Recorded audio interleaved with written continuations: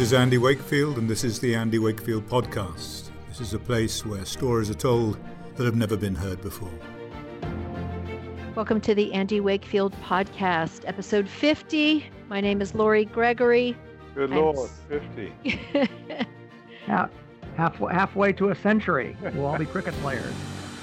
That is, of course, Jim Moody, Esquire, noted public affairs attorney, and, of course, Andy Wakefield, for whom the show is named. Andy, you've made it almost a year with your podcast. Are you feeling accomplished? Well, have we been thrown off anyway yet? I think iTunes dumped us around episode 14. It would be wrong if we hadn't been censored in some way. I'd feel that people weren't paying attention. So that's somebody famous said it's more important to be judged by your enemies than who your friends are.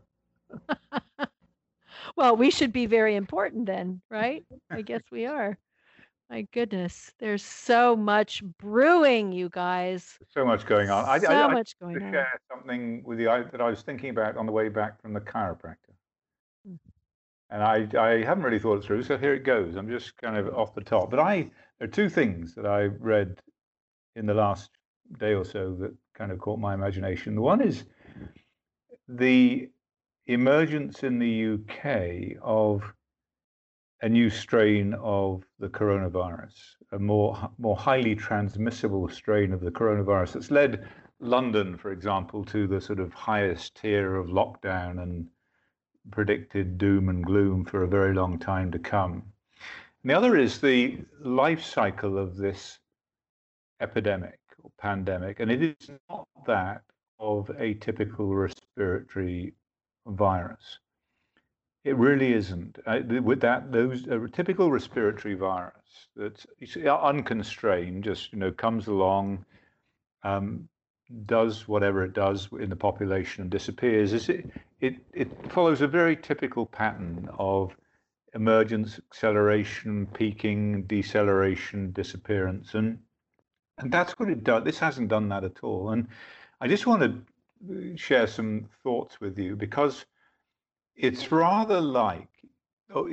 potentially like antibiotic resistant bacteria that we have when antibiotics that are imperfect, that do not achieve a total kill of the pathogenic bacteria that they're targeted against for a specific infection, then there's the danger of them leading to the emergence of resistance. Let's say 1% of the bacteria survive because of the imperfect kill achieved by the antibiotic, whether that's because the patient wasn't compliant and didn't take them all, or the antibiotic simply wasn't up to scratch.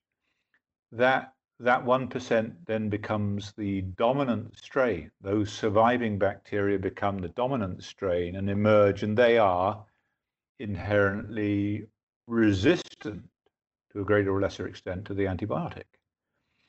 Now, it may be that what we have done in terms of lockdown, social distancing, masks, is create an imperfect situation where we haven't prevented the emergence and spread of the virus, SARS-CoV-2. What we've done is because of the imperfect nature of us flattening the curve, if you like, but not controlling it, is that it's put a genetic selection pressure on the virus and allowed not only for an unusual pattern of epidemic or pandemic that has been protracted and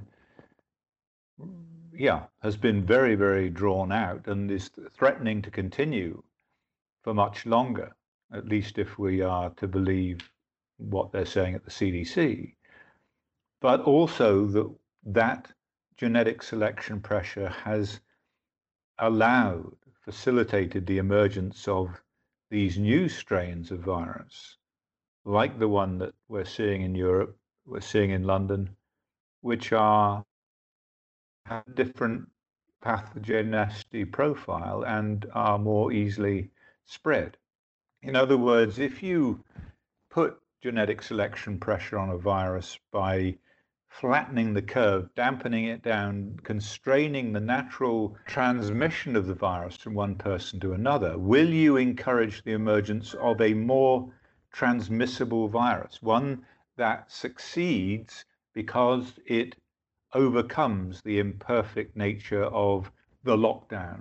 I hope that makes sense. It's just kind of off the top there, but what I'm trying to say is that the lockdown itself, rather like imperfect antibiotic therapy, may have made things a lot worse.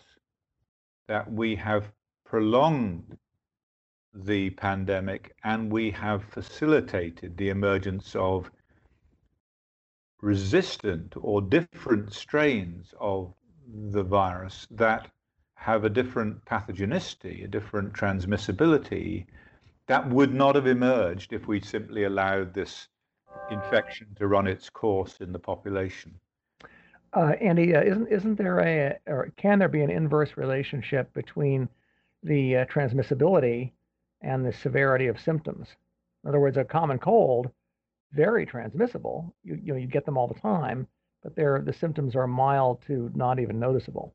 Yeah, absolutely. And they predicted that for this virus, that what would happen as it became less pathogenic, less severe in the disease-causing capacity of the virus, is that it would also acquire greater transmissibility. And that was something that was discussed some time ago. And that may be what's happened. Now, the next question would be is, are the strains that are emerging now in the UK and Europe, are they going to be resistant to the immunity induced by the vaccines that were targeted against the original strains?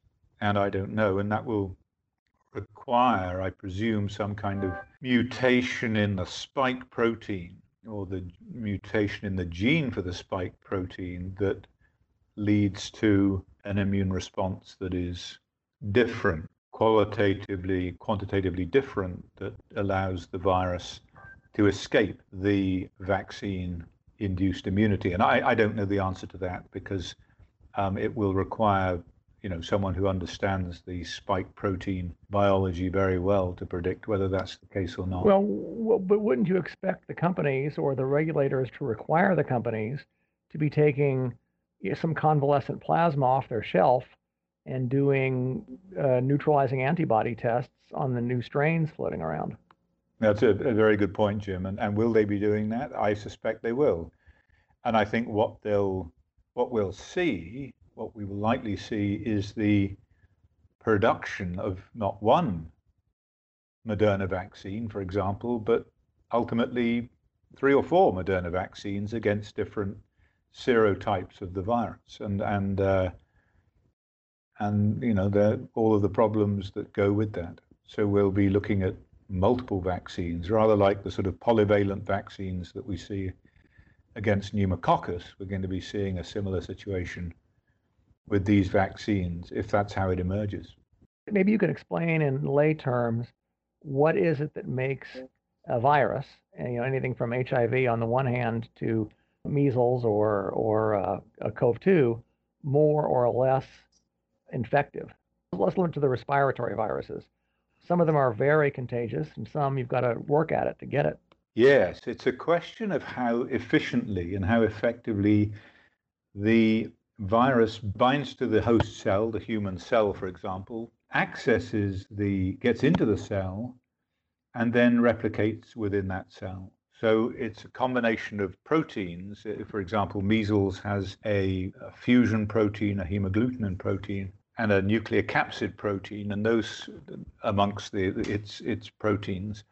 And those allow binding to the cell membrane, entry into the cell, replication within the cell, and it's the efficiency of those processes that make a virus more or less successful as a parasite. And that may explain population to population differences. Asians may have fewer susceptible proteins on the surface of their cell. These ACE2 proteins, they may have fewer available targets, So the same virus may infect in people in Taiwan less effectively as people in Northern Europe. You've been listening to the Andy Wakefield podcast. To continue the conversation, go to 1986theact.com/membership, where for $5 a month, you can subscribe and access the Andy Wakefield podcast in its entirety and much more.